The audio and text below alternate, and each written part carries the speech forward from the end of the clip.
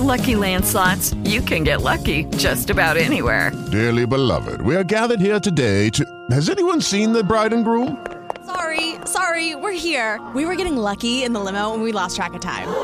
No, Lucky Land Casino, with cash prizes that add up quicker than a guest registry. In that case, I pronounce you lucky. Play for free at LuckyLandSlots.com. Daily bonuses are waiting. No purchase necessary. Void where prohibited by law. 18+. Terms and conditions apply. See website for details. Blog Talk Radio.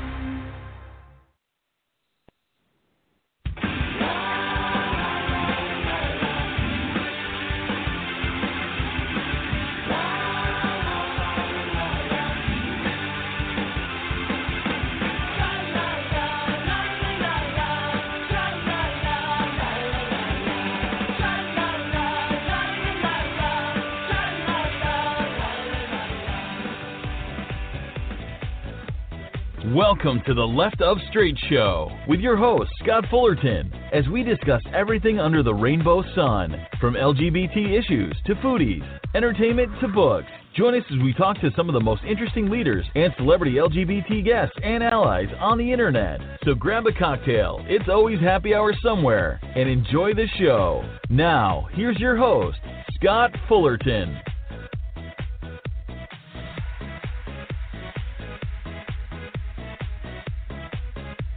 Well, howdy, everybody.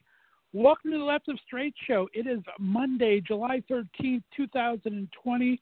I am your host, Scott Fullerton, and thanks so much for tuning in today, guys and gals. We have another great week of entertainment talk radio for you. 10 interviews with great celebrities and personalities, both straight allies and LGBTQ personalities. We're going to talk music tonight. It's a Music Monday, which we try to have every Monday for you. In just a little while, we're going to start off with our special correspondent, Jay Knight, who is on every other Monday and introduces us to some great independent artists out there. He's got two to share with us tonight. Then up first, I'm going to have an interview with Travis Howard. He is an LGBTQ ally, amazing singer-songwriter, has written hits for himself, for Miranda Lambert, for Dierks Bentley, and of course our good friend Levi Christ. He just did a great Instagram Live with Leslie Jordan yesterday, and he is just one of the nicest guys on the planet, guys. So we're going to have Travis on in just a little bit tonight. And then we're going to finish it up with an interview with Joey Suarez. Joey is a singer, songwriter, and social media influencer. Joey has a great story to tell. He was abused as a kid by close relatives in his family, and he talks about that for a little bit with us today, but that has not stopped him from going on to creating some great music, being a great person. He comes from a large family, made his family even closer. It's an amazing story to tell, and amazing success story for Joey, and he's just a real cool dude. So we'll finish off the night with his interview in just a little bit.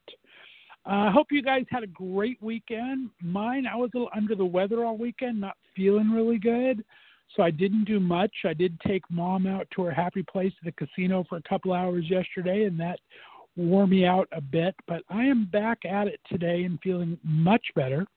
Thank you for everyone that reached out who knew I was down in the dumps there a bit and just not feeling good. Big shout out to my interns who are going to be here all week for me this week. They're doing such a great job. We've had 1 month of them being an intern. They're on week number 5, and they are doing phenomenal. We're talking about the podcast that they are creating as part of their internship to get their final grade, so to speak, and they have some great ideas lined up for you. So thanks to all of my amazing interns. If you're not following them on social media, please do. Tell them hi. On Instagram and Twitter, it's at Left of Str8 Radio, LEFTOFSER and the number 8 radio. And on Facebook, it's the Left of Str8 Radio page. Of course, you can always follow me on social media as well. Mine on Twitter and Instagram is just Left of Str8. And Facebook, it's Left of Str8 Show. And my personal profile is Scott Fullerton. So be sure to follow along with that. Of course, today should have been our very first show live from Palm Springs on the Big Gay Road Trip, but we had to cancel that because of COVID. California is on a heavier lockdown today. The entire state is now closed. All bars, all indoor seating at restaurants, all movie theaters. So LA is was on a shutdown for a while, and Riverside, where Palm Springs is at, has been on a shutdown for a week and a half, which is why I canceled the road trip. But now the entire state is on lockdown again, rolling back, businesses opening. So it was a good move not to go. I'm very bummed I'm not there with our buddies at the Indulge Resort right now. We hope they're going to be able to stay open and not have to close again. But big thinking of my friends John and Sandy at the Indulge Resort in Palm Springs, wishing we were there for our first day of chats. As you know, in Palm Springs, it's a little different. Instead of just individual interviews, I bring about 3 to 5 guests on. We do a little round table to talk about different things, and then we talk about each of their careers individually a bit. I think I'm going to do some round tables now that I'm back at home and still bring maybe 4 or 5 guests of a certain genre together to talk about how they're dealing with COVID. Maybe a group of singers one day, group of actors, group of Broadway, foodies, things like that, and see how this is affecting them. So I'm going to try to do that over the next couple of weeks as well. Let's see what's in the news today, and then we will jump in to our Monday Music Minute with Jay Knight, who, as I said, is featuring 2 great independent artists. We got 2 songs for you up front and early tonight with them. But let's see. In the news today, very sad news, but expected news.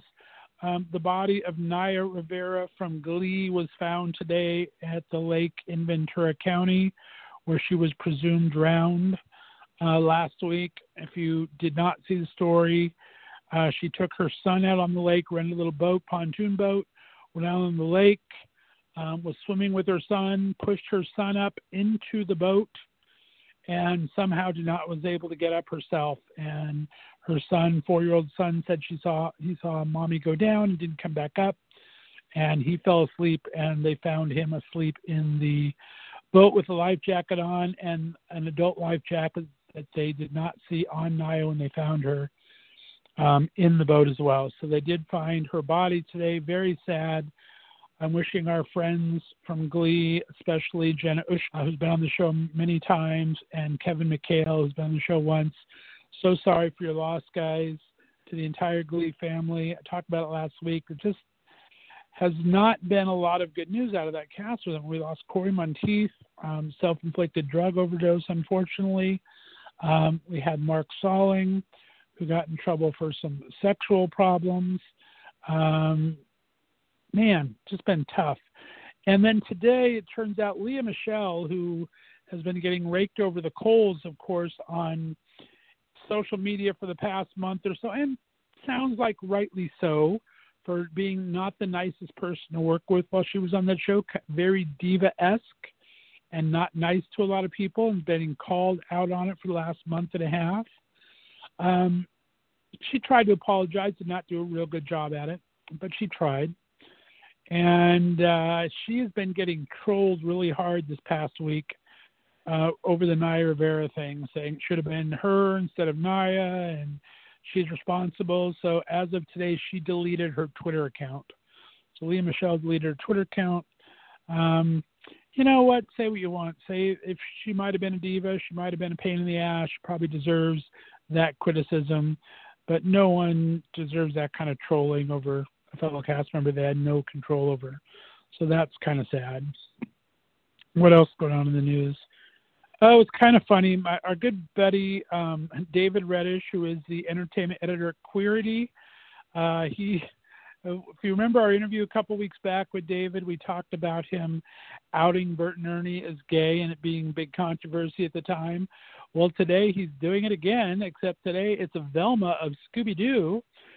He is officially saying that Velma is gay from the Scooby-Doo gang, according to filmmaker James Gunn, who helmed the 2001 live-action Scooby-Doo movie, and the producer Tony Cervoni, who oversees the new animated series Scooby-Doo Incorporated. They both confirmed they've been trying to out the characters in their work. Gunn said he tried really hard to get Velma to be gay in his 2001 film when she was portrayed by actress Linda Cardellini, though all the scenes that he did with that were cut. The studio didn't want it that way, and the studio even gave her a boyfriend for the sequel to that. So, but according to them, and according to our buddy David Reddish, who we're going to try to have as a special correspondent every other week here on the show coming up very soon on Tuesdays, he outed someone again in our cartoon world. David. Oh, I didn't say that right. That's so bad. Schitt's Creek restaurant. Schitt's Creek reference. Goodness gracious, I rented lips for a Monday. Sorry about that. All right, guys, let's go ahead and jump into it. It's a musical Monday. As I said, we're going to have two great interviews for you in just a little bit.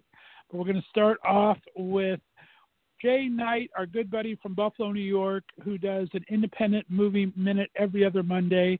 So let's jump right into that, and then we'll have Travis Howard on for his interview and Joey Suarez. I'll be back in a couple of minutes. You're listening to the Left of Str8 show right here on the Left of Str8 Radio Network. Jay, take it away, buddy. I'm Jay Knight, and welcome to the Monday Music Minute. This week, I'm going to highlight two outstanding indie artists. First up is Kelsey Bovey. Kelsey is a country pop artist from Bristol, UK. Her 2019 debut single, Define Me, charted in the top 30 UK iTunes singer-songwriter charts. She has been nominated for Fair Play Modern Country Female Vocalist and Songwriter of the Year, the awards of which take place on November 7th in the Netherlands. Her newest single, Magnetic, which you are about to hear, was released on May 15th and is, according to Kelsey, a love song about finding the person that is right for you, but scared of falling in too deep because you've been hurt before. Here's Magnetic by Kelsey Bovey.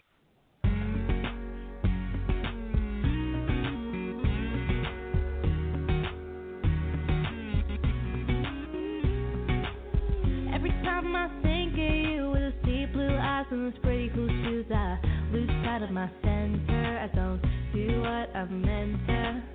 Every time I see you smile, there's a part of me that's glowing wild. I try to ask for directions, but I never get clear instructions.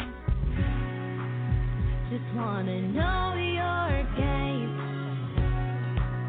Now that I know your name, you know that you're not usually my type, 'cause I always go for the wrong guy. The way you're talking to my soul is magnetic. I've been broken in pieces, there's a hole, can you heal it? Heart is beating double time, I don't get it. And this time I don't wanna regret it. When you're on my mind, every time that you let go of some memory from my dreams, I know that this might be scary, but I'd risk it again in a heartbeat. Every time that we're alone, the whole world stops and time's our own. I've waited for this for so long, stuck in a place you don't belong. Just wanna know your game. Now that I know your name, you know that you're not usually my type, 'cause I always go for the wrong guy. The way you're talking to my soul is magnetic. I've been broken in pieces, there's a hole, can you heal it? Heart is beating double time, I don't get it. And this time I don't wanna regret it. When you're on my mind, crying down the phone, felt so alone, saying all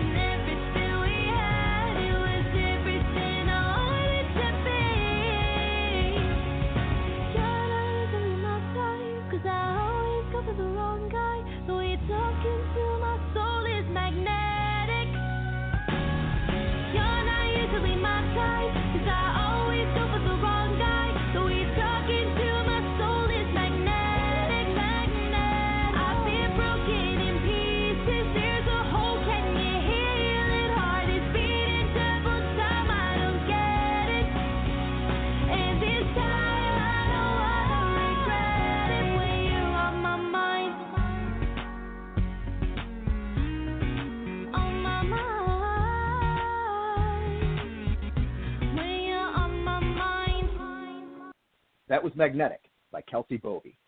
Great voice, excellent songwriting. She's got a bright future for sure. You can learn more about Kelsey at songwith.com/Kelsey Bovey. That's Bovey. Definitely go check her out. Now, on to our second artist of the evening. I Am Dust is a hip-hop artist from Chicago. According to his bio, he translates feelings into music and focuses on inspiring and uplifting his listeners with every bar. He describes his sound as being at the intersection of consciousness, self-reflection, and entertainment. He believes his music will always be something that relates to the average man, painting a picture of feelings and thoughts that actually occur in today's society, whether that's social justice or everyday life.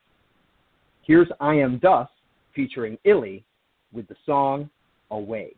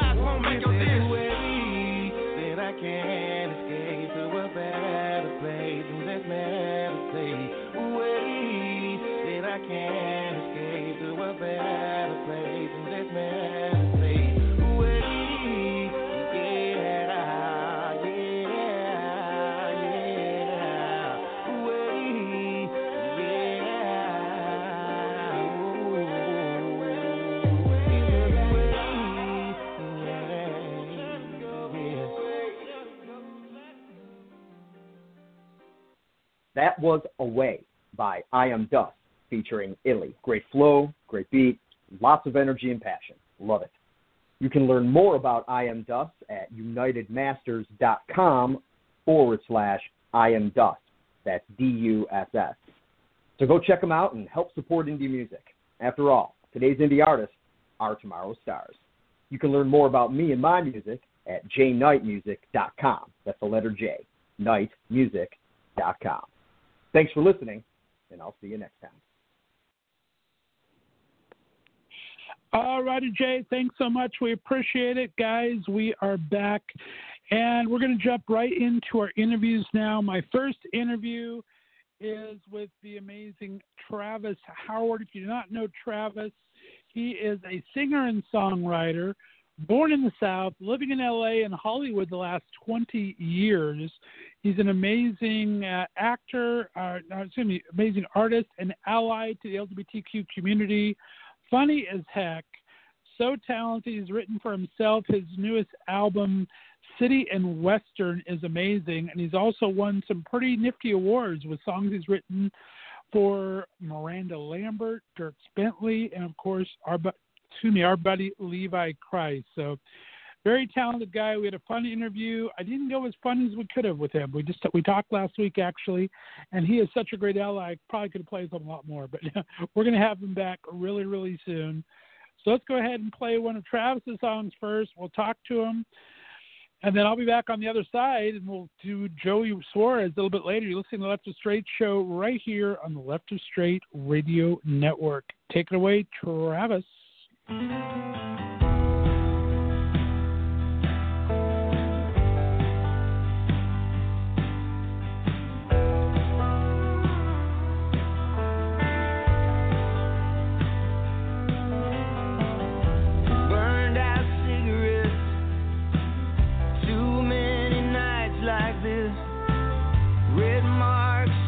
Can't forget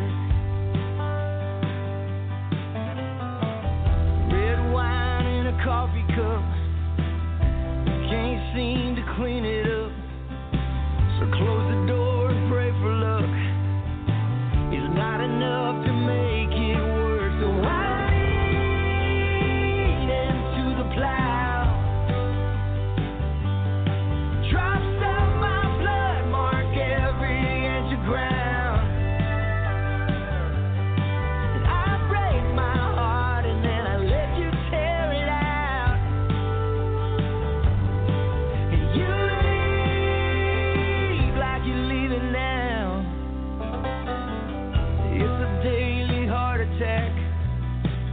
Park your car right on the tracks just to see how I react.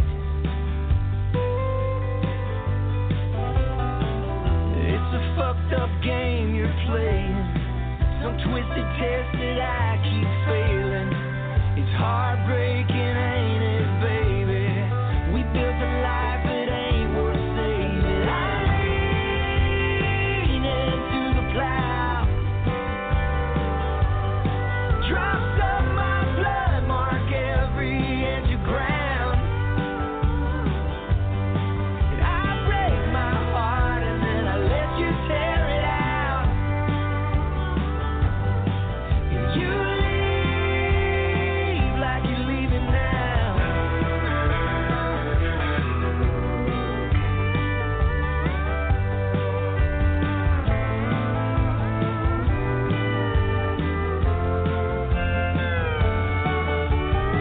Don't know how I could have felt so much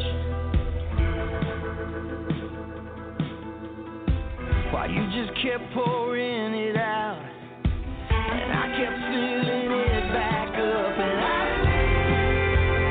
leaned into the plow. Drops of my blood mark every inch of ground. And I break my heart and then I let you tear it out. And you leave like you're leaving now. And you leave like you're leaving now.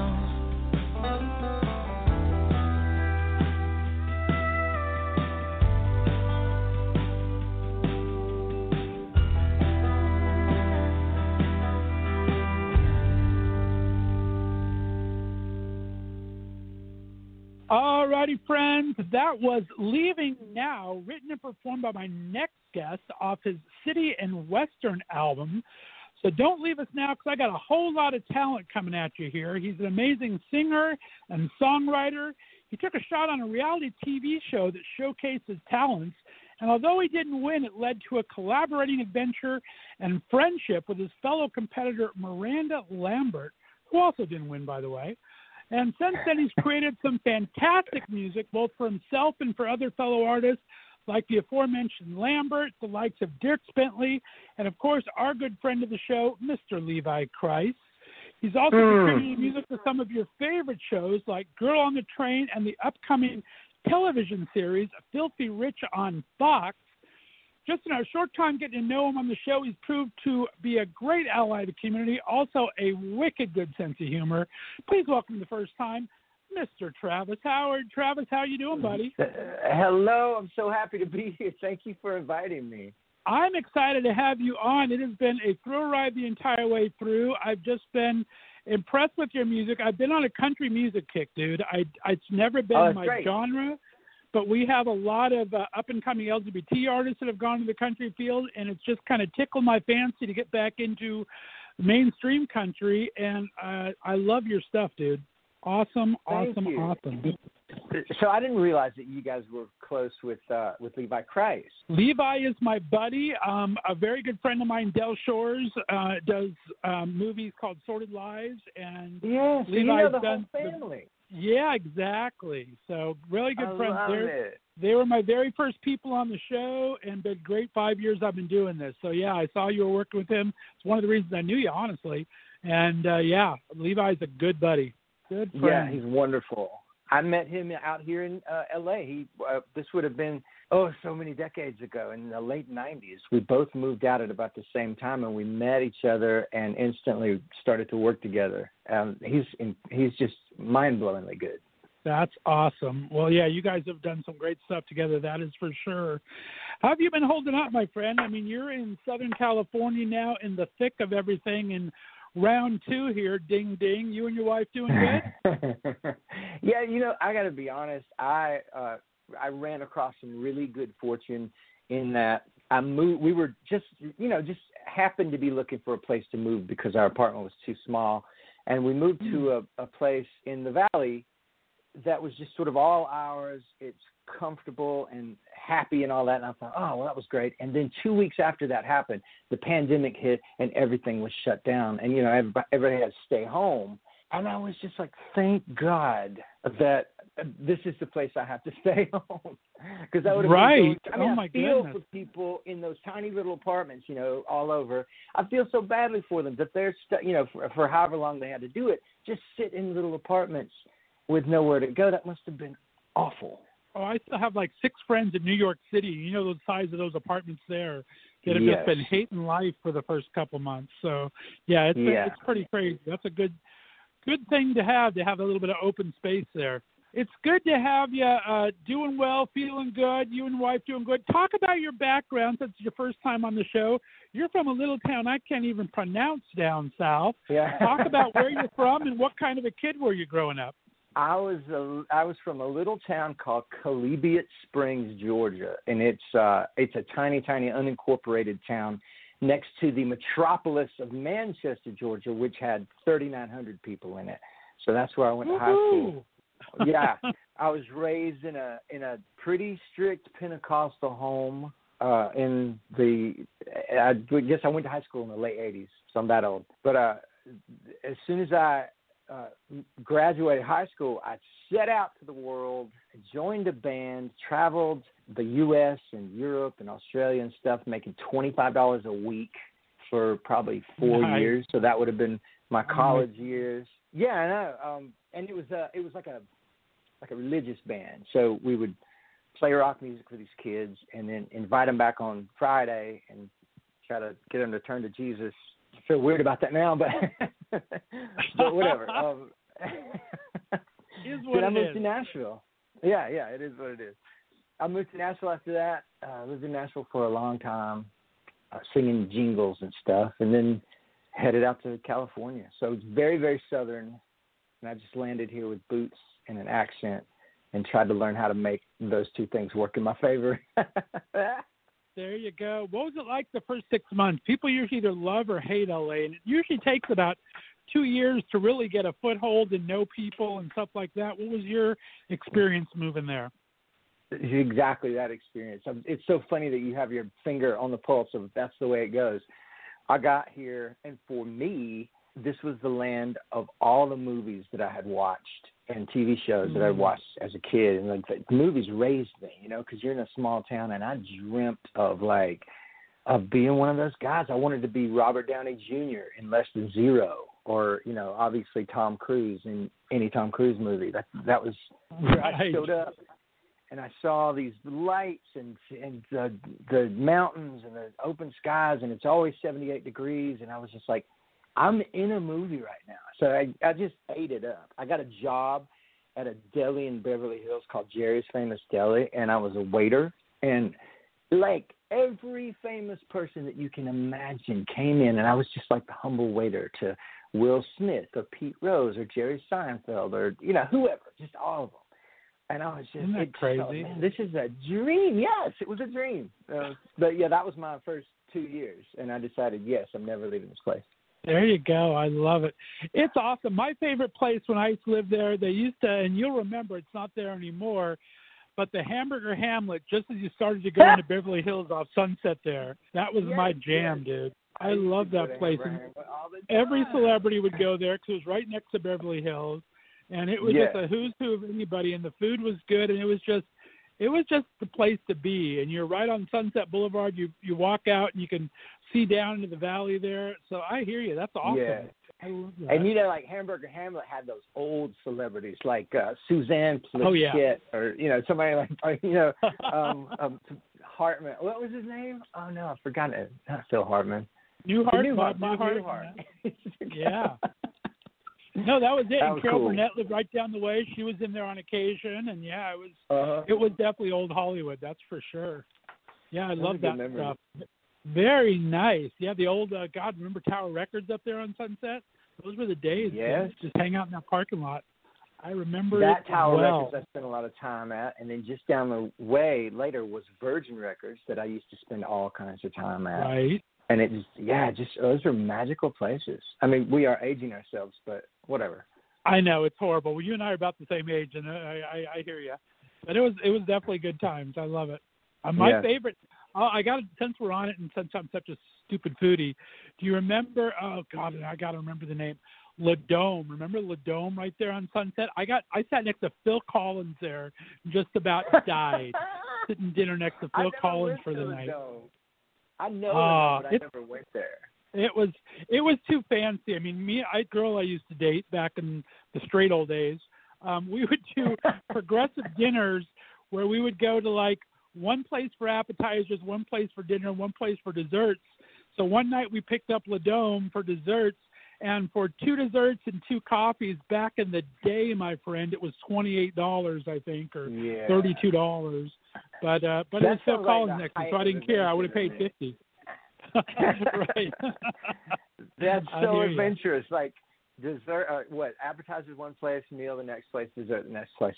I got to do that when everything opens back up. It's kind of awesome. I got to tell you, it was fun. We tried it a lot of different places because you try different things and you can have different experiences because each restaurant has some good stuff. But if you try just a little bit of it, it makes it kind of a fun adventure, and you get to take a nice little drive through. I don't know what your thing is, but like I like restaurants for the ambiance. Like that's the thing that's most important, and then food later. Because generally they can do good food. So whatever, it's got to be pretty, and the light's got to be nice, or whatever. That's the reason to go.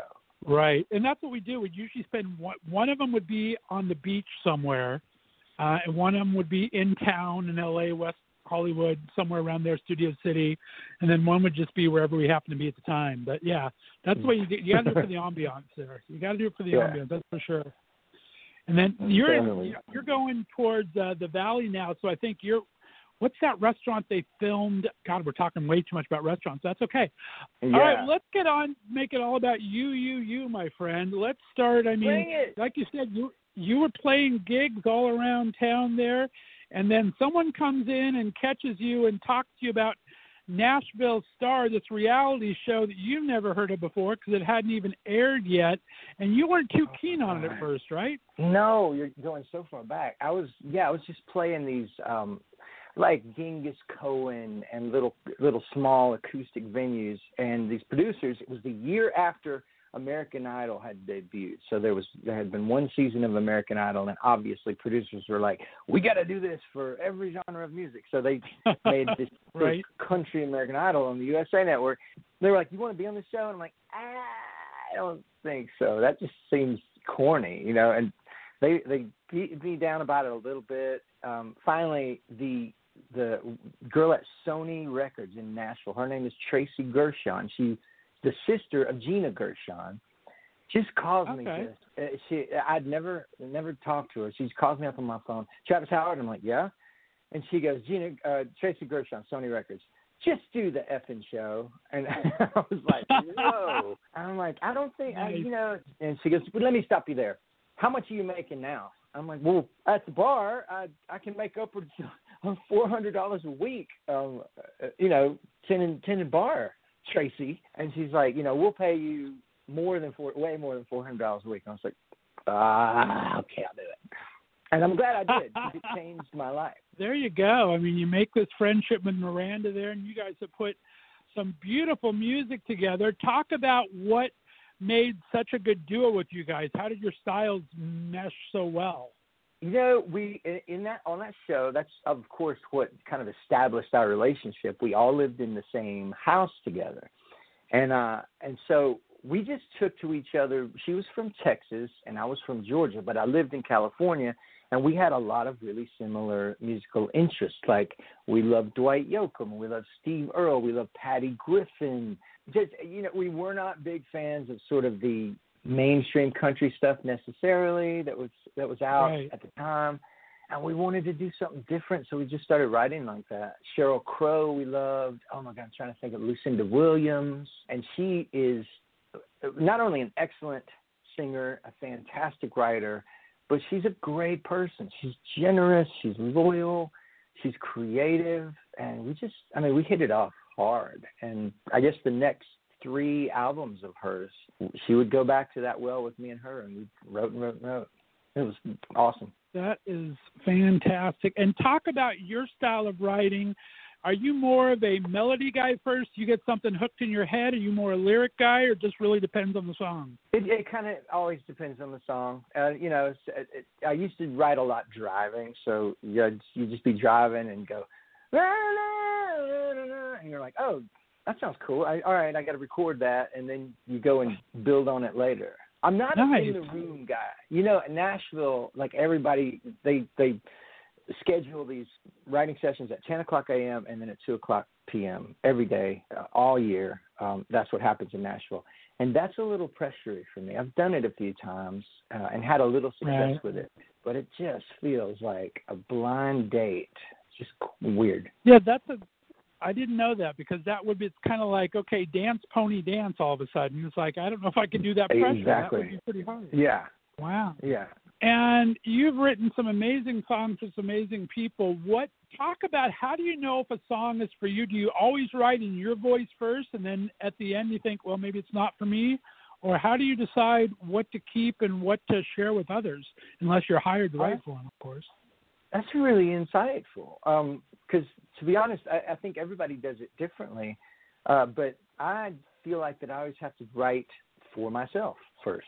I'd write something that I feel like is true, that I feel like is cool, or sounds, amazing.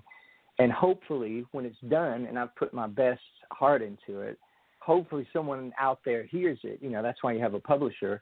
And someone else goes, I like this song, I want to try to record it. As opposed for like the prescribed, like I tried to write some stuff for like Jason Aldean and some other people, and it never really works out because it just feels like I'm pretending to be them. Some other people are great at it, but I'm not super good at that. Right. No, that's awesome. I kind of wondered how that worked, because you have done such great things for so many people, and I just wondered the headspace that, because I have obviously no talent in that, but it's just I would think that I would have to be true to myself in voice first. So that makes sense to me. I like that. Yeah. I think honesty is the thing that rings true with all audiences, whether it's movies, acting, writing novels, writing music. I think everybody can see an honest person from a mile away. Right. And the word is thrown around so much, but I think it's really happened here in COVID, that authenticity, when you see people Zooming from their home and everything and being real, you really know who is behind the artist a bit. And if they have what it is, and if they're really that kind of a person that you want to be associated with and by their music. I think we've learned a lot, right? Yeah. Like some people, some artists have held up and some have not. That's really an interesting observation. Yeah, it's kind of a interesting time with that. I really enjoy getting, like, all of a sudden, I mean, being the gay boy that I am, I just want to go play pinball in Patti LuPone's basement. But other than that, there's other pop singers that I'm enjoying as well, of course. But yeah, I think it's been an interesting time to kind of see how people express their art as stripped down a version as it's kind of taken to be. So it just shows your talent, how much it holds up. Well, you've been really vocal and I think very powerful advocate for singer-songwriter, songwriter in particular. I want to talk about the documentary you did with the Ghost Town Troubadours. You've done some great posts on your website about what it costs to write a song. It's one of my favorite quotes I have. I'm putting it on the description of our show here for people to read. Talk about the cost of that and then I want to go into the Ghost Town Troubadours because that was an amazing little tour. Oh, yeah, thank you. When you get into this conversation, I think a lot of people's eyes glaze over because, if you're a music fan, you don't necessarily want to know how the sausage is made. But the truth of the matter is, to be a songwriter, you're creating intellectual property when you're writing a song. And, sometimes that song can go on to be the story of someone's life, Candle in the Wind, or, some song that you had your first dance to at your wedding or that you had your first baby to. Those pieces of work could go on to mean so much to so many people. And it used to be that we had a legal right to be ours, and we could charge the money that we needed to charge for that work. Spotify and the streaming services came along in an era when the government was really putting burgeoning internet industries so that they could flourish. This was a decade ago or more, maybe 15 years ago, I don't know. But they created some loopholes so that places like that, streaming services, could kind of just use intellectual property without really paying what the fair market value was for it. Anyway, fast forward to today, and those preferences that have been given to those companies has turned into songwriters really not making any money. And I say that because I used to make I can tell you the money. I used to make, as a writer, 9.5 cents per song per album that Miranda would sell. And, of course, you have to divide that by the number of writers and whatever. But, it's fine. If she sells 5 million records and multiply that by 9.5 cents, and it's like, oh, that's great. All right, when people started to stream music, and I know I'm boring you already, but just let me finish. No, not at all, because I have a lot of singer-songwriters that listen to this, and they like the deep down for it. Okay. So, but I'll be quick. So, when people started to stream music on Apple Music or Pandora or Spotify, generally, as a rule of thumb, what I would make each time you listen to Heart Like Mine or Famous in a Small Town is now 5 1,000ths of 1 penny, meaning that if you streamed it 1,000 times, I would make, 5 cents? Right. So that's crazy. Yeah.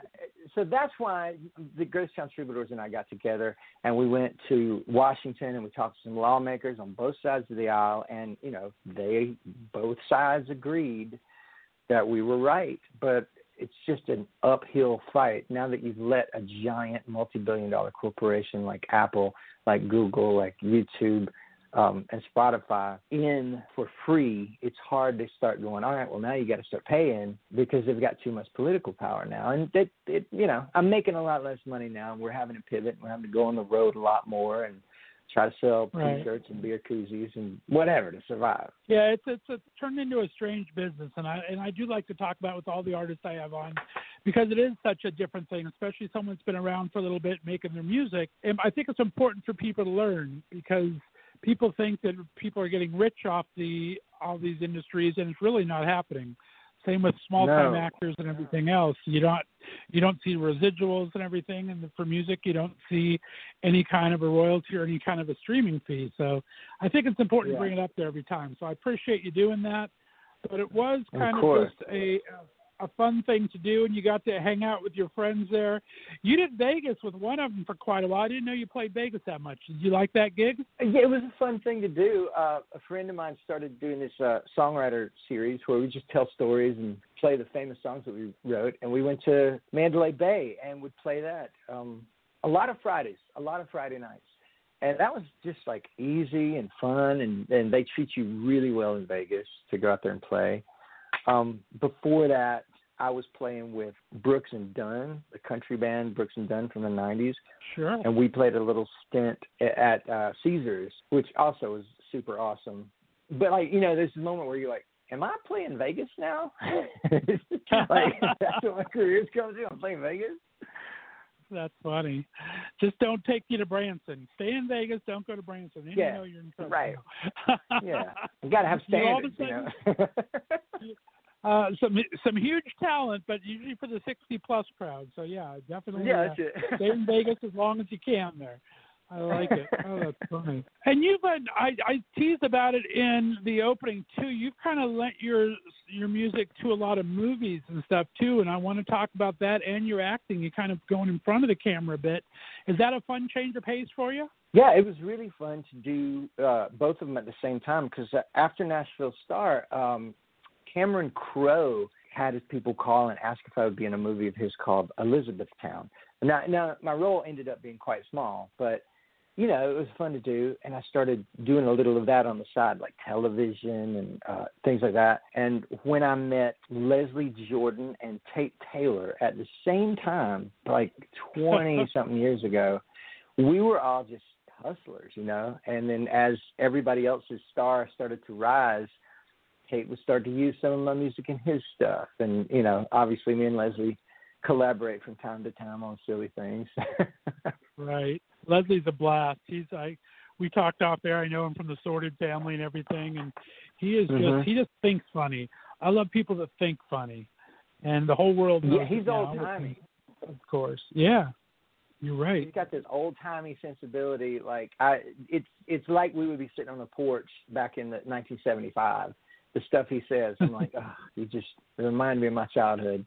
Do you think you see yourself doing more acting in the future? Would that be something you like to do outside of the music area? Yeah. I mean, I'm a terrible actor, but I'd love to do it. Filthy Rich, I have a couple of episodes in Filthy Rich where I'm the music minister, Brother Corley, at this mega church in New Orleans. That was fun, and that was a Tate Taylor project. And he was like, come on in, bring your guitar. We'll give you a name. You can, you know, give you some lines. It'll be fun. Kind of a great cast, too. I'm a huge Joe McRaney fan, and Me too. It had to be a little bit of fun. Plus, the music is just a bonus on top of it. Talk about what you do for fun now. I mean, I loved your old cover challenge videos and stuff. How do you keep this fun and exciting for you? That's really one of the ways that it all stays fun is coming up with ways to humiliate myself on YouTube. I love doing that. I love it. And Brittany's my wife, Brittany, she's so down at any time to like help out. The whole point of those videos is always making me look like a little bit of a buffoon. I don't know why I like it so much. I have this masochistic need to humiliate myself. Have you gone down the TikTok rabbit hole yet? That's where everyone's heading until they decide to close it down. Are you doing it? I cannot. No, I cannot get TikTok. I don't understand it. And then suddenly I'm the old man because I'm like, I was there with y'all up until Instagram. That was great. But now TikTok, it's just like Instagram. I don't know what the difference is. I don't understand. Can't I just dance? I can dance on IGTV. There you go. I've always had the face for radio. I don't like video to begin with, but TikTok is just a whole new animal that I don't even want to. I'm kind of hoping they close it down. I mean, not really, but I mean, now they have all that controversy with the China stuff, but that's just another thing that I don't want to have to learn. I refuse to learn. I didn't know how to do the YouTube. You're doing pretty damn good on the YouTube there. I love tech, but that's just, it's not. It didn't feel like a step forward. Now, do you still go in the studio when you want to record? Do you kind of make a place for yourself in this new home you have, or where do you find yourself doing most of your writing these days?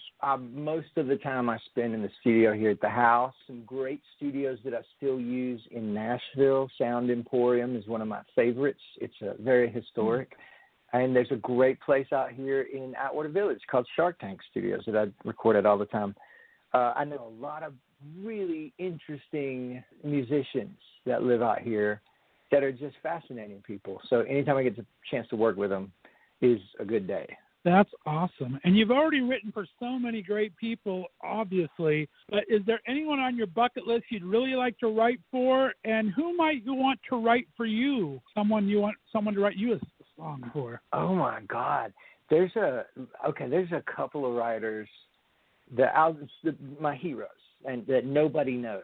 And so I'm going to take a moment to just brag on them. There's a guy named Ryan Beaver in Nashville. Just such a good writer and such a good producer. He's a bucket list guy. We've known each other and talked, but we've never worked together. Waylon Payne, I don't know if you know him yet, but you should. He's in Nashville right now. I wish I could be him. That's all. I mean, I've tried to write with him. It's been unsuccessful. I just want to be him. He's, incidentally, since we're talking about it, he's gay. He's the son of Sammy Smith, who was a giant country superstar in the late 60s. He's an amazing artist. Yeah, those are my pictures. That would be awesome. You'll have to introduce me to that. I would love to bring him on. That would be kind of very cool. I'd love to be on. Yeah. Nice. And what are you doing are you finding yourself really creative during this downtime, or are you just trying to get this house together and enjoy time with the wife, or how are you spending the last couple months here? I've got projects and projects and projects. After Filthy Rich was over, we finished filming it. We have a full season, and it was great. And I made a lot of friends with some of the actors on the show who, as it turns out, are really successful Broadway actors. There's a guy named Aaron Lazar. There's a guy named Corey Cott, and some others who have had long, long careers on Broadway. And so we're doing a project together of Broadway lullabies, that the Broadway parents singing songs that they would sing to put their children to sleep at night, because we thought that'd be a nice calming project to do during the pandemic. Things like that. I mean, I've got little projects coming out of my ears. Nice. You guys have to come back to that. Corey Cott took over the role in Newsies, which was one of my favorite musicals on Broadway, so I know him well. But that's an amazing. I don't think that's ever been done before. The lullabies, but that's a great idea. Yeah, that's what we were thinking. It maybe nobody had thought of it in that way, and so we're doing these really light instrumentation with just soft voices to literally put you to sleep. Kelly Naughton is part of the project, and we're just adding more and more people. That's amazing. Add Jeremy Jordan too. He just has a new kid, and his voice is amazing as well. That's a great project. I'm so excited for you. You'll definitely have to come back when that gets closer to fruition. Love to have you guys on, promote the heck out of that, because that is such a great idea. Yeah. Well, super duper. What else do we have to share before we start wrapping this up, my friend? Anything else we need to be on the lookout for? No. I've been. I can tell you that I've got a lot of hope for this period in American history. All of the disasters that have befallen us, and it feels like from the pandemic to all of the racial unrest, I feel like we're being squeezed out so that something new can come into our lives. I think American life is going to change fundamentally in the next year, and I'm excited for it. I don't feel scared. I don't feel gloom and doomy about it. I think we're becoming better people. It's going to take us a little bit of a shitstorm to get there. Well said. No, I agree 100%. I think a lot of my friends feel that way. I think that what some people are seeing as a horrible time is actually a rebirthing time, where it's going to be even better than this, and we're going to come out on top of it even better. So I love the way you think, and from your mouth, my friend, that's awesome. Let everyone know where they can find you. Give them your website, and they can find all your social and all your songs from there. And let them know where they can become as big a fan as I become, my friend. Well, thank you. I'm all over Instagram, at Travis Howard. There's TravisHoward.com, where you could get the CD if you want, the actual CD, City and Western, or you could go to Spotify or Apple Music or any of those places and just stream Travis Howard. Just stream me. Stream like crazy, but buy it. Buy it. Yeah. Try to buy it from somewhere cool. first. I like people to buy it. Then you can stream for your friends. All right. Well, stay on the line for me. Travis, it's been absolutely amazing talking to you. We're going to play out Same to you, Scott. Miranda Lambert's song you wrote for, Famous in a Small Town, another one of my favorites here. You're listening to Left of Str8 show right here on the Left of Str8 Radio Network.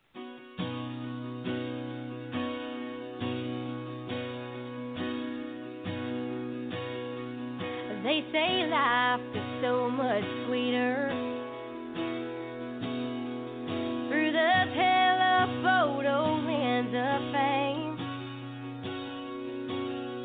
Around here you get just as much attention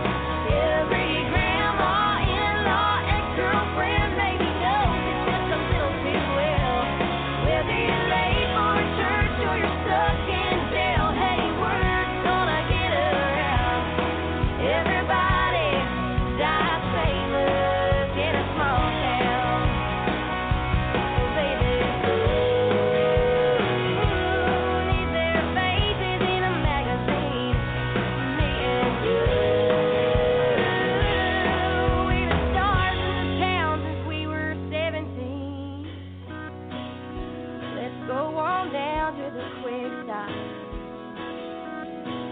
where your yellow shades and I'll put on my tattoos, and we'll just spend the weekend burning rubber,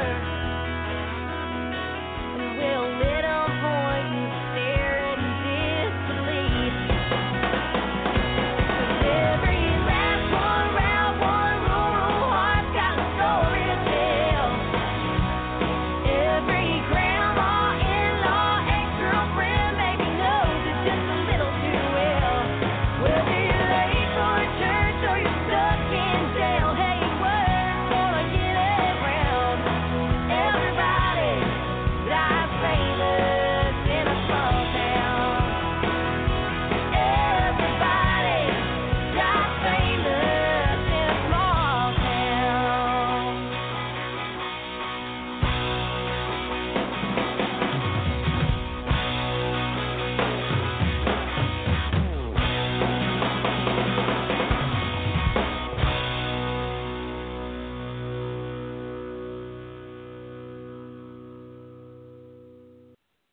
There you go. A little Miranda Lambert top charting hit there, courtesy of our new friend Travis Howard, who wrote that amazing song.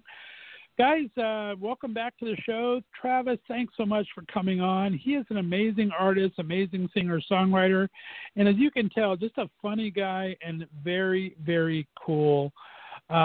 New good friend of the show. I'm so excited to have him on, hopefully often. So we're going to keep continuing on now. My next guest, Joey Suarez, has created a fantastic new song with a co-writer we're going to talk about in the interview. And he has been a great social media influencer as well as a singer-songwriter himself. He's acted, he's modeled, he's done it all. And with that handsome face, you definitely should. But he had an early story to tell about abuse in his family, and I was so happy that he was willing to be brave enough to share it on the show, so we're going to talk about that. But let's go ahead and start out with this brand new single he has out here, and we'll finish up from there, and I'll finish on the other side. So guys, you're listening to the Left of Str8 show right here on the Left of Str8 radio network. Take it away, Joey Suarez. All righty, guys, we are back. That was Changing History from my next guest.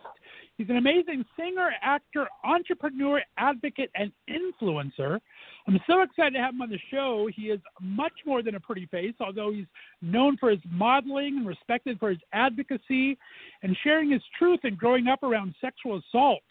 He also has his great work in the corporate world with some leading brands and markets, to creating his own brand through his social media, music, and led with passion and energy in believing in himself and his art. He's earned millions of plays and views worldwide with tens of thousands of followers on social media and streaming music platforms. So let's pull back the curtain a bit and get to know the very handsome and talented Mr. Joey Suarez. Joey, how you doing, buddy? I'm good, Scott. How are you? Fantastic. Thanks for taking the time to call in, my friend. How are you holding up over these first 3 or 4 months of COVID quarantine weirdness we're experiencing? I am an emotional roller coaster, which I'm sure everyone else is too. It's been stir crazy for me, really. I have so much brewing underneath that I'm excited that I get to focus and work on. So all these songs coming on, the next big releases are going to be bigger than ever. But I'm sad because I didn't get to go on my world tour, which is like my first big world tour. I'd never been on a world tour before, and I guess I won't until next year. So that's just the way life is, Scott. You can only take it with strides. There you go. You got to do what you got to do. And, yeah, that would have been exciting. I mean, you've already traveled forever. I know on the Pride circuit last year you were all over the country and everything, but a world tour would be amazing. Do you have any spots that you're particularly looking forward to going that you haven't been to before? I really wanted to go to Carnival in Brazil, which was an invitation for us, and we were invited to Australia, which is somewhere I'd never been. I've only ever been to Mexico and like one little portion of Canada. So I've not been to a lot of places. It was really exciting to think that my music was going to give me a chance to see the world. But, you know, pandemic's also important. These things do happen, and it's just kind of one of those moments where my team and I had to sit down and rethink everything we had been planning for 2 years, and then kind of deciding what our new plan was. And our new plan is amazing. It's like I can't even begin to put to words. I had to make a bunch of music instead. How awesome everything we've been doing while sitting at home. So I'm really excited to talk to you about that. Well, that is fantastic and such a great attitude to have, because there is no right or wrong way to do a pandemic. We're just doing it as it comes along. So good on you for getting that talent out there and using it to create. Let's start with a little bit of backstory for a moment, and I want to go into a little deeper.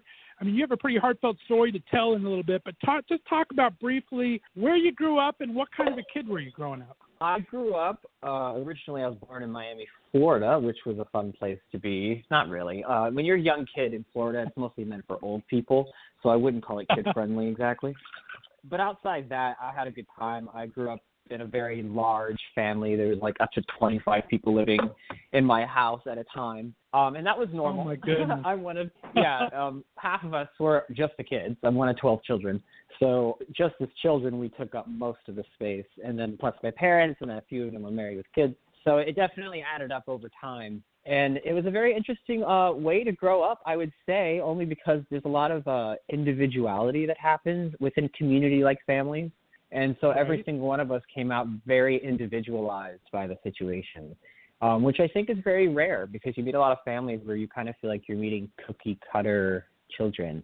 And I don't think, not that I'm raging on anybody's parenting, I'm just saying I think I was very lucky to have come out very, very individualized at a very young age. So, I mean, I was out of the closet by 14. I was just like, nope, I'm going to ride this rainbow straight into the golden pot. And I did. And, and nobody was surprised. They were like, oh, yeah, we know. I was like, okay, well, I'm just making an announcement here. So that was just kind of my experience. Yeah. And then I moved to Texas. Texas was the next stop. That's where I came out of the closet.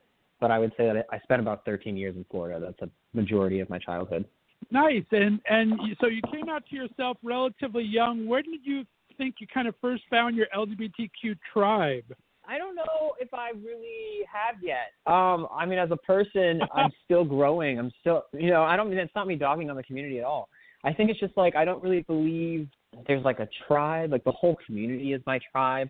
And as an individual who's gone through a lot of different, phases in not a lot of different phases in my sexuality. I've had a very backward sexuality, meaning I kind of came out and very immediately thought I was gay. And then over time, I realized that I thought women were also beautiful. So I started considering the fact that I was bi. Regardless, though, I do feel like my tribe is anybody who has that fluidity about them, who's open to the idea that anybody could be gay for any reason. It's not something that has to be definitive or because of abuse or because you just felt it, or like there's every reason in the world to be gay. You just have to meet the person that has the right reason, and that's the hardest part, is communicating with someone to believe them. So I don't think that we live in a world where we should look at each other as if we're in part of tribes or LGBTQ plus all of the above. Like, I think we're slowly giving in to the problem by segmenting ourselves, and the real solution to the issue is just believing that everybody has the ability to be fluid. Like if in 10 years I decide that I want to marry a woman and have kids, I should have the right to do that, and I shouldn't feel judged for it either. And it should go the same for any man who's had kids who decided to be gay. You know what I mean? Sexual fluidity, I think, is really where we should be headed. Well said. I do like that a lot. Very well. All right, well, I want to go back, and like I said, I wanted to hit on your story a bit, because you came out very publicly at 15 talking about some abuse that you were subject to, and I think it's a strong story to tell, and I appreciate you being so brave at that age to talk about it, to continue to talk about it. Tell my listeners a little bit about your story and what kind of got you through it all. I'll preface this with family. What gets you through a lot of things is family, and who your family is who you choose. So if you're someone who feels like you don't have family, you do. You just have to choose them. And who you choose is, how well your family helps you. So given all that fact, as a child, I was unfortunate to be born into a situation where my family were immigrants. They come from Cuba. My dad came from Cuba. My mother came from Argentina. When you come from those kinds of countries, you bring a lot of baggage. And in my family, there's a long history of not just sexual abuse, but sex trafficking and all sorts of, child abuse and that kind of stuff is very I hate to say common, but it is common.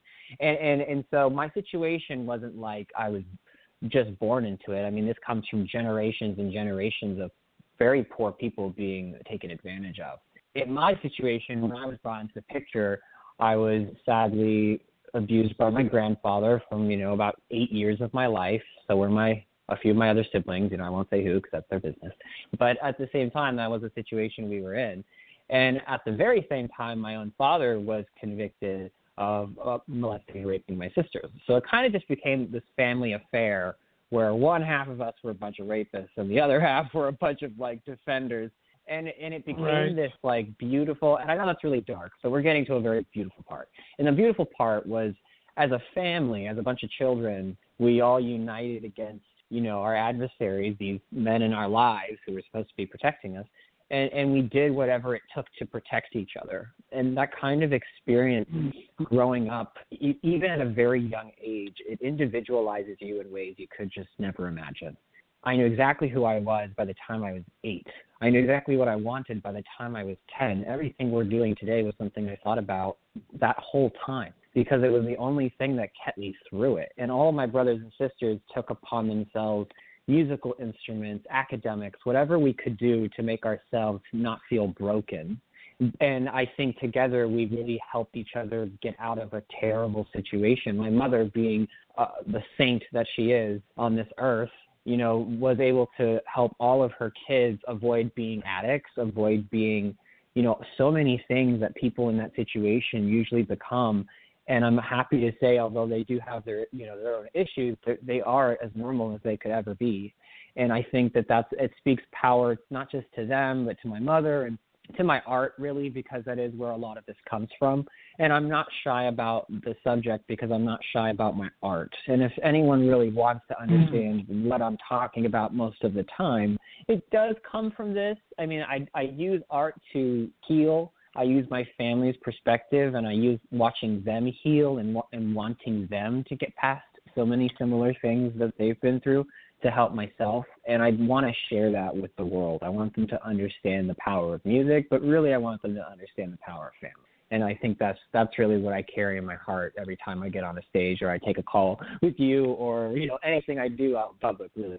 I love that, Joey. Thank you for sharing that. Now, are you guys still close? I mean, 12 people to get together. I can't get together with my two brothers that live halfway across the country. How do you guys all stay in touch? I mean, it is not an easy feat, but we make do where we can. We're very, very close. All my brothers and sisters and I are always a phone call away from each other, no matter who is calling. And I think that's just a beautiful – I notice with a lot of large families that isn't common. But for us, it's a very, very, very important part of how we grow up, and it's a very important thing that we try and communicate to all 16 nieces and nephews that exist in this world. And we want them to take the same values that we built together into their own families. And I think that's just it's one of my favorite parts of my brothers and sisters. I'm literally a small piece of every single one of them that makes up who I am. So I couldn't lose a piece of me. It just doesn't make sense. So well said. That's awesome, dude. Very cool. Let's talk about the impetus music. I mean, you do everything from EDM to great sounding. And like I said, I told you I love Alive, which we're going to play at the end here. It's a little more stripped down, but you actually started out as classically trained with opera and choir. Talk about your origins of your music career. Oh, my God. Everything that I learned that doesn't matter anymore. Let's talk about that. So, I mean, yes, I grew up in a Mormon family. Just to add to the whole story, I was Mormon when I grew up. They teach you when you find out that you can sing that you should be a part of the tabernacle choir, which is like the highest, like the greatest honor in the Mormon church as a singer. Which at the time I thought was pretty awesome because they're pretty freaking awesome. But I realized over time that I just didn't fit in. My voice was just different. Everything about it just wasn't choir music. It wasn't even musical theater, although I tried that.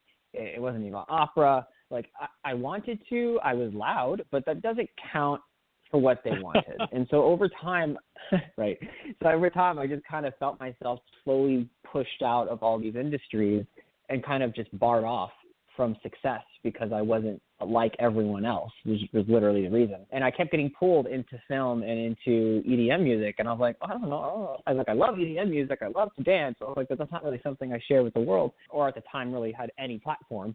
And I decided that as an accountant that I was going to at this point, I kind of went from being an opera singer to being a musical theater singer to moving to New York to try to be on Broadway to realizing Broadway was stuck in the 70s or maybe even the 50s. I'm not even sure. Broadway is stuck in time, y'all. Like, they need to get with the fucking program. And right. Yes, I know this puts me in a bad position. I'm friends with them. They know how I feel. Anyways, I've talked myself out of some jobs. I didn't even know until after, but let me tell you. Anyways, so Broadway, when I realized that wasn't my thing, and that I didn't really have a place there. As an accountant, I was like, okay, I met a friend, one of my dear friends, Moses, who actually moved here to L.A. He's an awesome dude. He talked me into doing a song. He was like, I'll help you. And I was like, oh, okay. So I made a song, and at the time I was working at a tax firm that did all the taxes for a lot of major entertainers in New York City. So I already kind of knew these people. They saw my twink ass sitting across the table just kind of doing their taxes. So I was already kind of friendly enough where I could push across my ideas and ask for help, and a lot of them offered to help me. And even my boss at the time just allowed me to do whatever I needed to make my dreams come true. And before we both knew it, I was, on a stage in front of 500,000 people and on the face of Huffington Post. I was like, what just happened? It was definitely a crazy time. But you just never know. And I tell people there, and people are like, oh, wow, like, didn't you want to be on Broadway? Like, didn't you want to be an opera star? And I was like, yeah, no, I definitely did. I was like, I'll probably never do opera. I was like, because I just don't have the training anymore. But as far as Broadway, I was like, that's definitely still on the table. Like, it's just not a straightforward path for me. I thought it was, but at the end of the day, getting to become an EDM singer and artist and a songwriter and a Billboard artist, all these things build up the resume to someone who gets to go on a Broadway stage and originate a role and be an actual star. I don't want to go to New York and be a company member for 10 years. That's not who Joey Suarez is.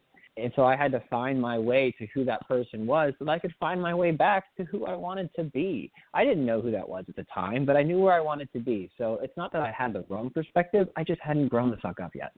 And that's just life, ladies and gentlemen. That is just life. So stop trying to control your destiny. Just let it happen. Go where your heart tells you. I promise you, if it really meant to be there, you'll find your way back. Nice. Nicely said. And when did you first start creating your own art? When did you start writing? Did it start with just sounds? Did it start with the words? What is your writing process even this day? Does it kind of a little blend of both, or to get the hook? Oh, my God. It's a change. At first, when I started making music, I didn't have a lot of structure. When you come from opera music and musical theater, although you're trained classically and you can do a lot of, play the piano and stuff like that, it's not the same as making electronic music. So what I did at first is I found some really amazing beats online by some really incredible producers, and then I bought them out of those beats and sang over the top of them, which is called top lining. It was the only way I really had to create music at the time, but it gave me my first song, High in the Sky, which turned out to be an amazing success. So I felt really good about that. I felt really good about the process, but I realized that I had a long way to go on a writing way because most artists can produce like 4, 5, 6, 7 songs in a week, and that's just writing it. Then they produce it over a couple of weeks. But I realized that I wasn't there yet. So over the last couple of years, I went from writing like one song over 6 months to writing 6 songs over 1 month. And that just comes from a whole different writing style. And then I didn't know what a studio was. Now I have a studio. Then I didn't have friends to teach me and help me. Now I have a lot of amazing, incredible friends and an incredible team. It was just such a different journey, So the music that you hear now these days, outside Changing History and Never Coming Down, which are the first two songs to come of this new team, this new process, this new writing style, for me personally. It's not quite yet the new me. I love that you love Alive. Alive I wrote 2 years ago, and I sat on it because I didn't want to let go of it until a label was willing to back me up. And I was lucky enough that being on tour last year gave me the opportunity to have a label to back me up. But the truth is, I haven't actually released all the music I've been writing since then.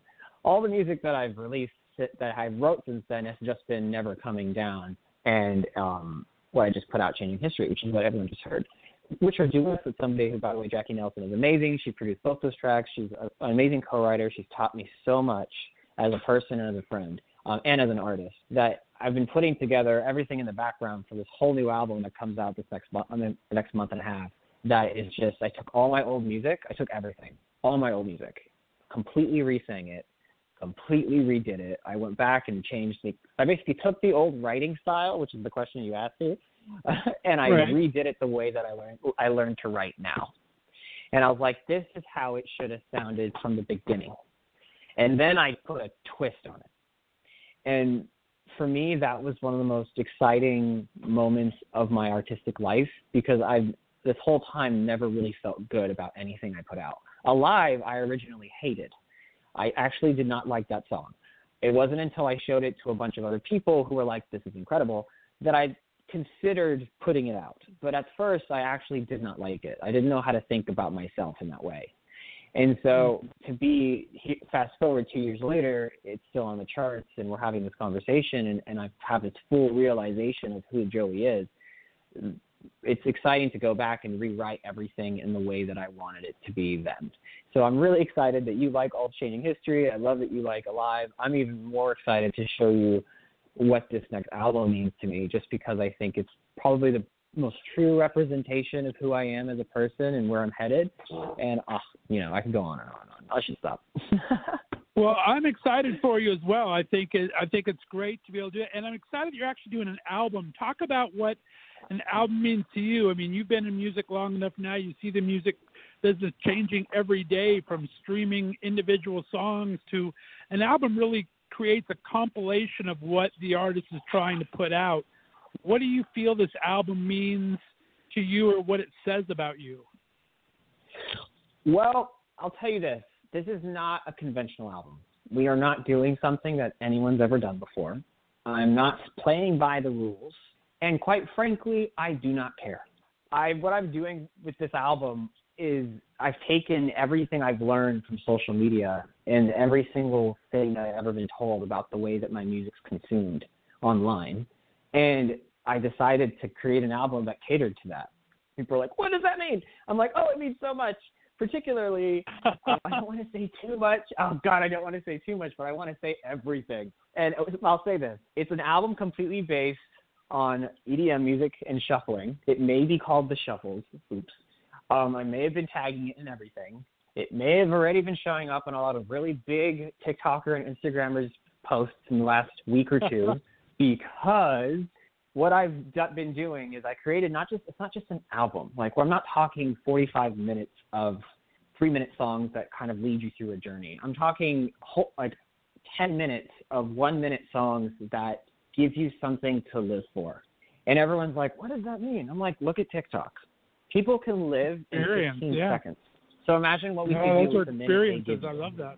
And that's kind of where I decided my music needed to be. And people on TikTok have been so receptive to my music, to my my dancing now, so that it just felt like the right move. I want to keep calling it an EP, a mini EP, but at the end of the day, it's going to probably be an album. And how I'm going to release it is not going to be generically how albums are released. But I'm calling it an album because I'm trying to break a norm. I'm trying to get people to understand that music is not consumed the same way anymore, especially because of the pandemic. There's no cars. There's no clubs. There's barely people in cars, and you're certainly not sharing the radio that much right now. So my point being is you're reaching a lot less people in clubs and on the radio. That's not where your music needs to be anymore. The game has changed. And if you're not adapting and if you're not jumping on this train right now where you're giving the people who have nowhere to go to consume music, then you're going to get lost. And that's kind of how I felt about the whole situation. And I just felt like compelled in my own shoes to create this album, this mini mix EP, this TikTok-driven, social media-inspired dance album for social media. It's not for the radio. It's not for the clubs. This is for social media. And that's kind of the point. And I'm excited to voice my opinion on this because I'm sure labels are not going to like it. But that's just kind of the point, though. Labels aren't even that great at marketing artists these days anyway. So for me, this is just playing into my own strengths. This is playing into, the millions of people who've seen me go viral in the last few months. I'm like, this is me paying tribute to them. I don't need to take what they've given me and then throw it into a radio station and throw it into a club. Alive has been amazing in clubs, but sadly, there's no clubs right now. So how do I reach those fans? I'll find them on social media. Right. And that's kind of what this whole year has turned into. I've just taken what was supposed to be a world tour and turned it into this amazing album that I'm hoping is going to reach all the same people and hopefully 100 times more who would have appreciated this even if I was on tour. And that's kind of the purpose. That's the point. That's my whole drive right now. And that's the whole, I guess, philosophy of this album. I just said it. I think it's a smart way to do it. I mean, you've been killing it on social media. Is it something that came natural to you for it? How do you find that kind of platform came to you? Was it easy for you to adapt to it? Is it kind of what your style's been all along? Or is this something you've really studied? Because you've really taken it by storm and helped other brands and everything else as well. How have you been adapting to it so easily? I appreciate that. I wish it was easy. Social media makes it look easy, and I'll admit I try to make it look easy as well. I'll spill the beans in the sense that at the beginning, I kind of thought I knew what I was doing. I had hoped that I understood how I was achieving all the numbers that I was. But over time, as those numbers, and I became very self-conscious of losing the status that I gained basically was for nothing. My original status came from the music going viral on Spotify, the Huffington Post article, and being an absolute nobody who took his shirt off on stage. So that's the truth. That's just what happened. Those abs have helped. We got to get those abs have probably helped. But your talent is there, my friend.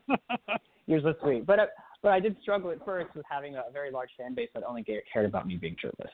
And I was wanting to be known as a singer, not to be known as Joey the model. So as I progressed through the motions of kind of getting through those fans and trying to represent myself to all these people in the best way possible, it became a struggle to take control of my social media, right? I was like, fine, I'm going to stop posting these shirtless pictures, but now nobody likes my photos. Fine, I'm going to post this video of me singing, but now nobody watches my video and I look like a fraud. Like, what is this? Why me? This sucks. And it really ate away at my person. And I really struggled for a little while with social media and became one of those people who read every comment and got hurt every time someone called me self-obsessed or ugly or white. I was like, no. I was like, I'm Hispanic. They put me in bleach. I was like, but end of story. I was like, I just wanted to kind of take control and reach the people who didn't feel that way about me, right? Well, I was like, how do I find these people? So the business side of Joey, #accountant, kind of just began to research. I mean, I basically schooled myself. I dug so deep into the internet and talked to so many other people who were doing what I thought was the right thing. I eventually uncovered some of the most amazing tools that I can and can't tell you. Some of them that are good and bad, depending on who your person talking to me about it. And they really helped me understand what other people were doing. And it helped me take control of my social media. Eventually, through business, I learned how to use Facebook ads and TikTok ads and Pinterest ads. And I built a whole bunch of facets of skill sets that not a lot of people had. And that really gave birth to my ability to control social media. And then once I kind of understood how money works through ads and through viral marketing and through viral hack marketing, I was like, I'm just going to start helping other people. And I did. I helped all my team, my entire team. I helped do their social media. Most of the people who I've dated have done that. I've done it for. It's kind of something that I've taken upon myself to share with other people. And it's not really a secret. I do get paid for it, but some people I do it for free. Because at the end of the day, social media isn't that hard. And I think that what I would advise anybody these days who's trying to take control of their social media, if you're going to do Instagram or Facebook, learn how to use Facebook and Instagram ads. The organic reach on both of those platforms does not exist. If you want to spend no money and reach a lot of fans, TikTok is amazing. Do it now before it's banned in your country. Outside that, I would say, go ahead. Yeah, and outside that, I would say if you really want to get ahead of the game, get on Pinterest. And people are like, what about Pinterest? I'm like, well, just look it up and you'll figure it out. But I'm telling you, that's where it's headed. I think that a lot of my social media game, it really just comes from business.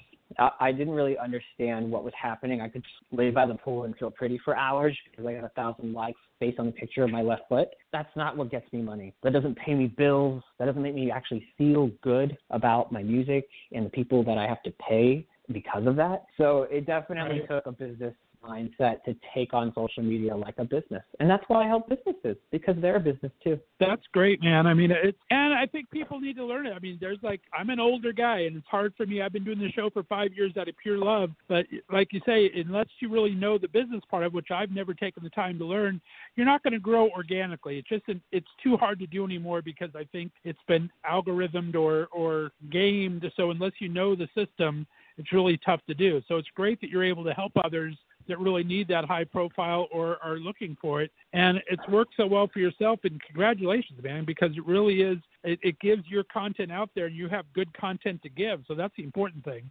If you were giving shit content, that'd be something different. But you're giving some great music and some great fun. And I think you got to be proud of that, my friend. I appreciate that. I'm glad to be at a stage where I can confidently say that I have control over these things, but also I'm excited to be at a stage where I can help other really amazing artists who deserve to be independent, not controlled by their labels, who are pretty cruel. I've had some pretty interesting experiences with labels. I love the label I'm with, but most of the labels I've worked with have been pretty mean. So it's definitely one of those moments where I feel like I'm liberating some of these artists who still have millions of plays and millions of streams and millions of followers, but they are tied. They don't understand how to work their business. And I'm like, look, it's this easy. And it's a lot of work, but it is this easy. And they definitely sometimes take it and run with it, and sometimes become Vogue photographers, and then others don't do anything.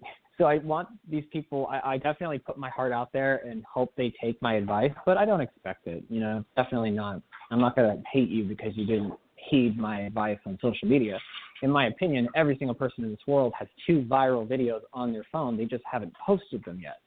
So if you tried hard enough, this will happen for you, and you just have to be ready for that moment. You don't want to be a one-hit wonder, then be prepared for that moment.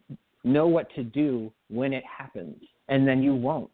And that's kind of something when you end up in Hollywood, you realize it's kind of there's the 2 sets of celebrities here. There's the ones that stay and the ones that go, and the ones that go had no other reason to stay. There you go. And that's just because that's life, ladies and gentlemen.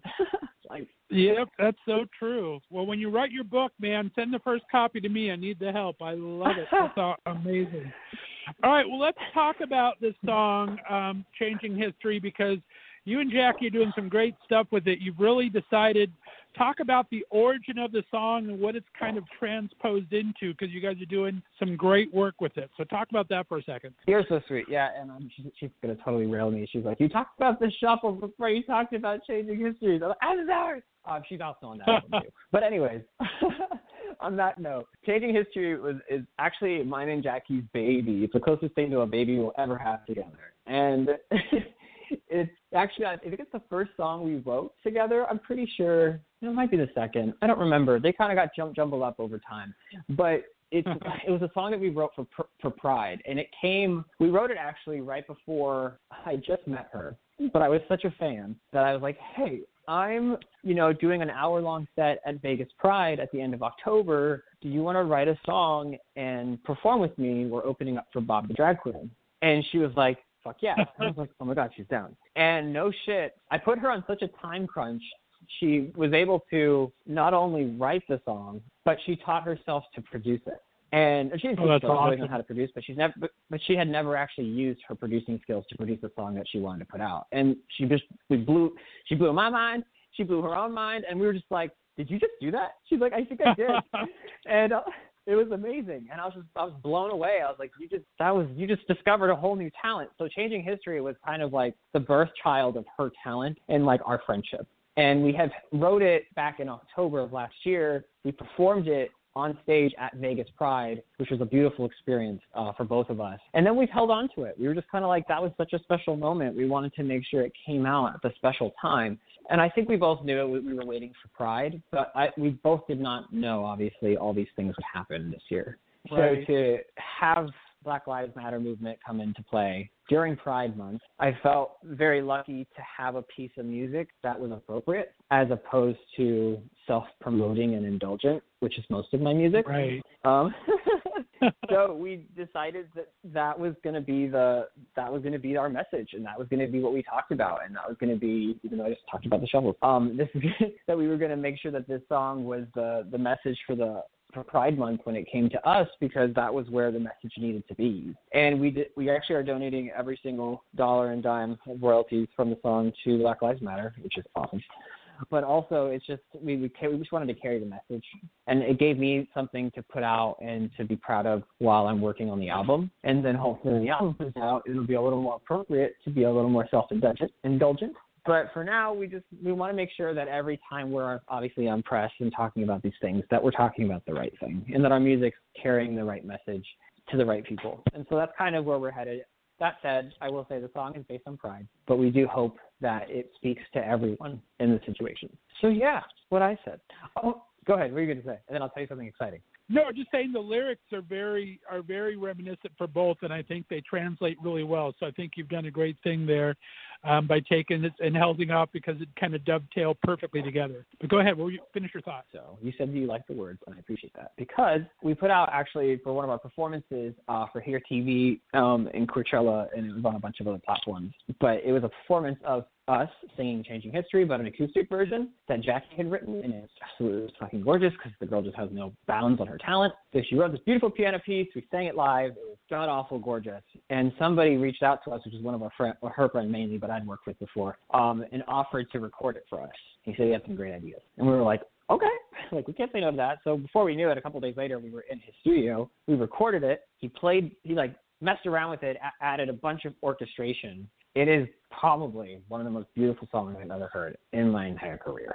And that's not because I wrote it. It's because Jackie wrote it, and she wrote the piano, and there's violas, and there's violins, and there's bass, and it's just like, it's the most raw thing I've ever heard. I don't know, it's just beautiful, and I can't tell you how exciting that was to hear. I can't even listen to it without crying, because I'm like, I can't believe this exists. So the birth child of that birth child is headed your way. We're actually filming a video for it on Sunday, a nice social distancing video of this song. And then we're going to release it this month, I hope. Fingers crossed. God, I hope. And it's going to be absolutely, incredible. I'm really excited, as you can tell. The song is amazing. I'm loving that we just get to dedicate more music to not just Pride, but to the movements that matter. And then we just get to share beautiful, beautiful music. And like you said, you like the original because it was a little broken down and a little more acoustic. This song is nothing but acoustic. This is the most acoustic song you will ever find of me, and it's amazing. Joey Suarez, you're amazing. I'm so excited for you, and this is going to be a lot of fun. I'm looking forward to this. Now you've wetted my whistle, as they say, my friend. I'm looking forward to this. Very exciting. Me too. Thank you. All right, well, my friend, I am. You got to tell you. All right, well, we got to start wrapping it up here. I promise we'll get you out of here on time. Let everyone know where they can follow you on social media and on TikTok. You got to watch this guy's TikTok. Lots of fun. We now know a little bit of the magic behind the brew here, but share everyone where they can find you, Joey. You can find me on any platform, anywhere. Just look for the blue check mark next to the name Joey, Joey, WSUAREZ, Suarez. I know I look white, but that is the right guy. Thank you guys so much. It means the world for having me. Well, it's been my absolute pleasure, and you have to come back when this world tour gets ready to kick off for real this time, because it's going to happen. I just know it, and I'm looking forward to anything new you got. Come back on the show and share it, my friend. That means the world, Scott. Thank you so much. You have a wonderful day, and everybody, I hope you have a wonderful weekend and week. All right. Stay on the line for me, Joey. Guys, we're going to play out with, as I said, my favorite song on here. And when we come back, I'll have a brand new guest for us to talk to. You're listening to the Left of Str8 show right here on the Left of Str8 Radio Network.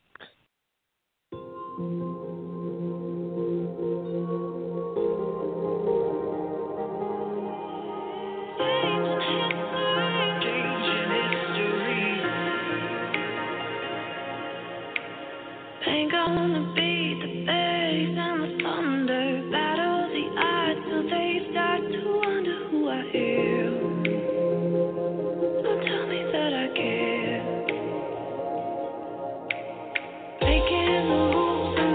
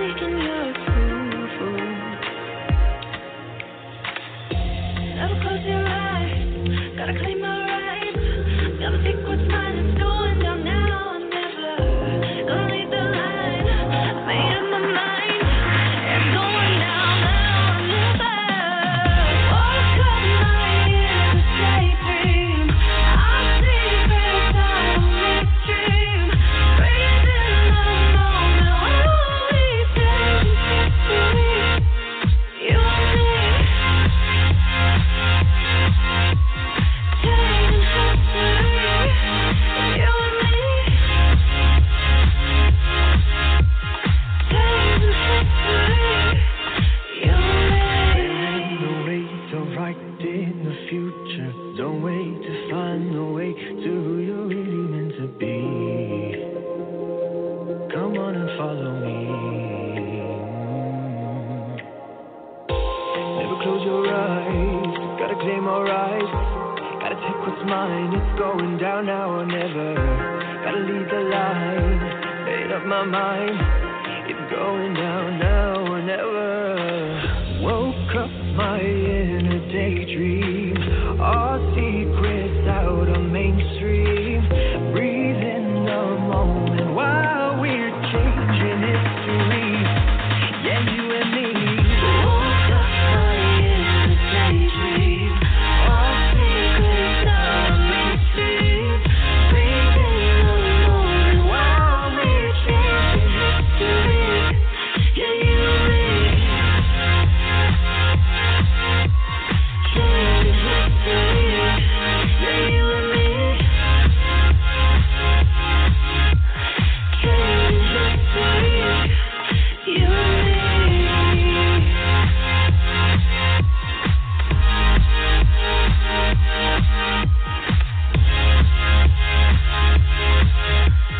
Changing history. You and me.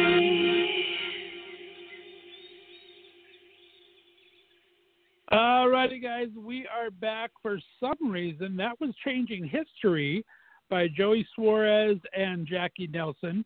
It was supposed to play at the beginning of the interview, and it played at the end, and I don't know why.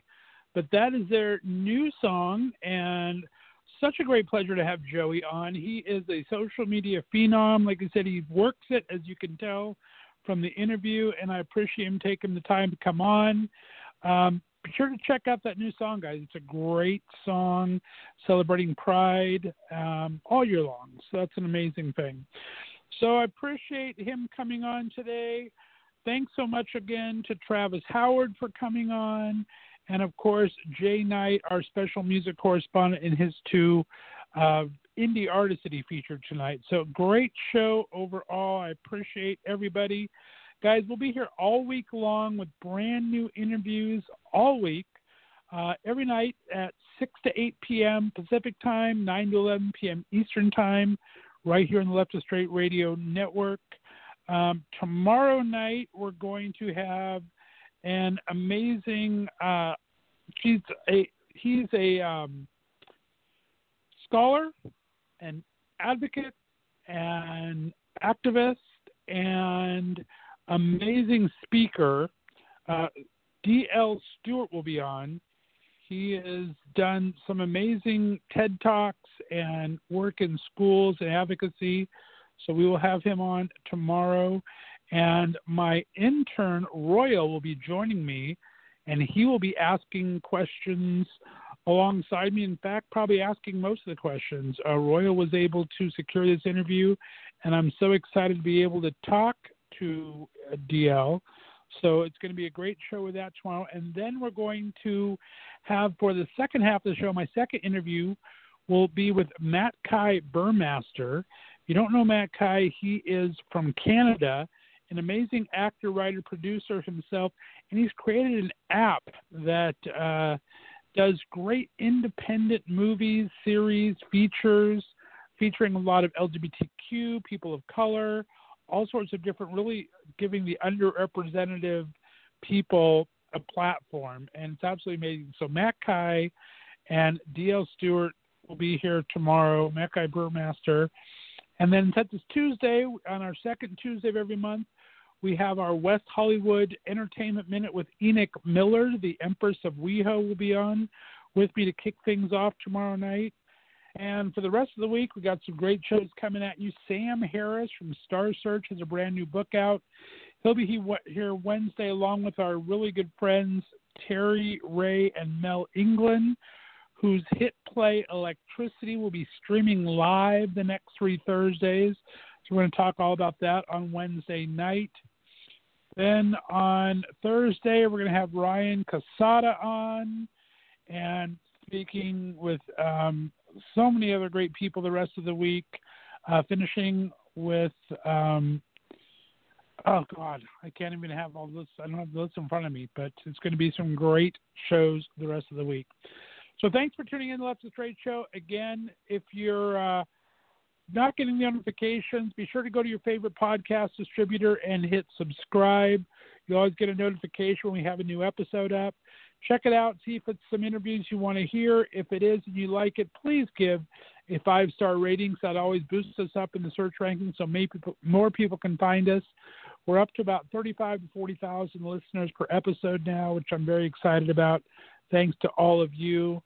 And we are going to keep doing this for many, many moons to come, I hope. So thanks for being part of the Left of Str8 family. Be sure to follow me on Instagram and Twitter at Left of Str8 and my interns at Left of Str8 Radio. And we will see you next time, everyone.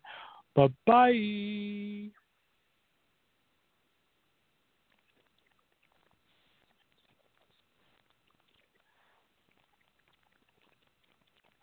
Hello, it is Ryan, and I was on a flight the other day playing one of my favorite social spin slot games on ChumbaCasino.com. I looked over at the person sitting next to me, and you know what they were doing? They were also playing Chumba Casino. Coincidence? I think not. Everybody's loving having fun with it. Chumba Casino is home to hundreds of casino-style games that you can play for free anytime, anywhere, even at 30,000 feet. So sign up now at ChumbaCasino.com to claim your free welcome bonus. That's ChumbaCasino.com and live the Chumba life. No purchase necessary. VGW. Void where prohibited by law. See terms and conditions. 18+.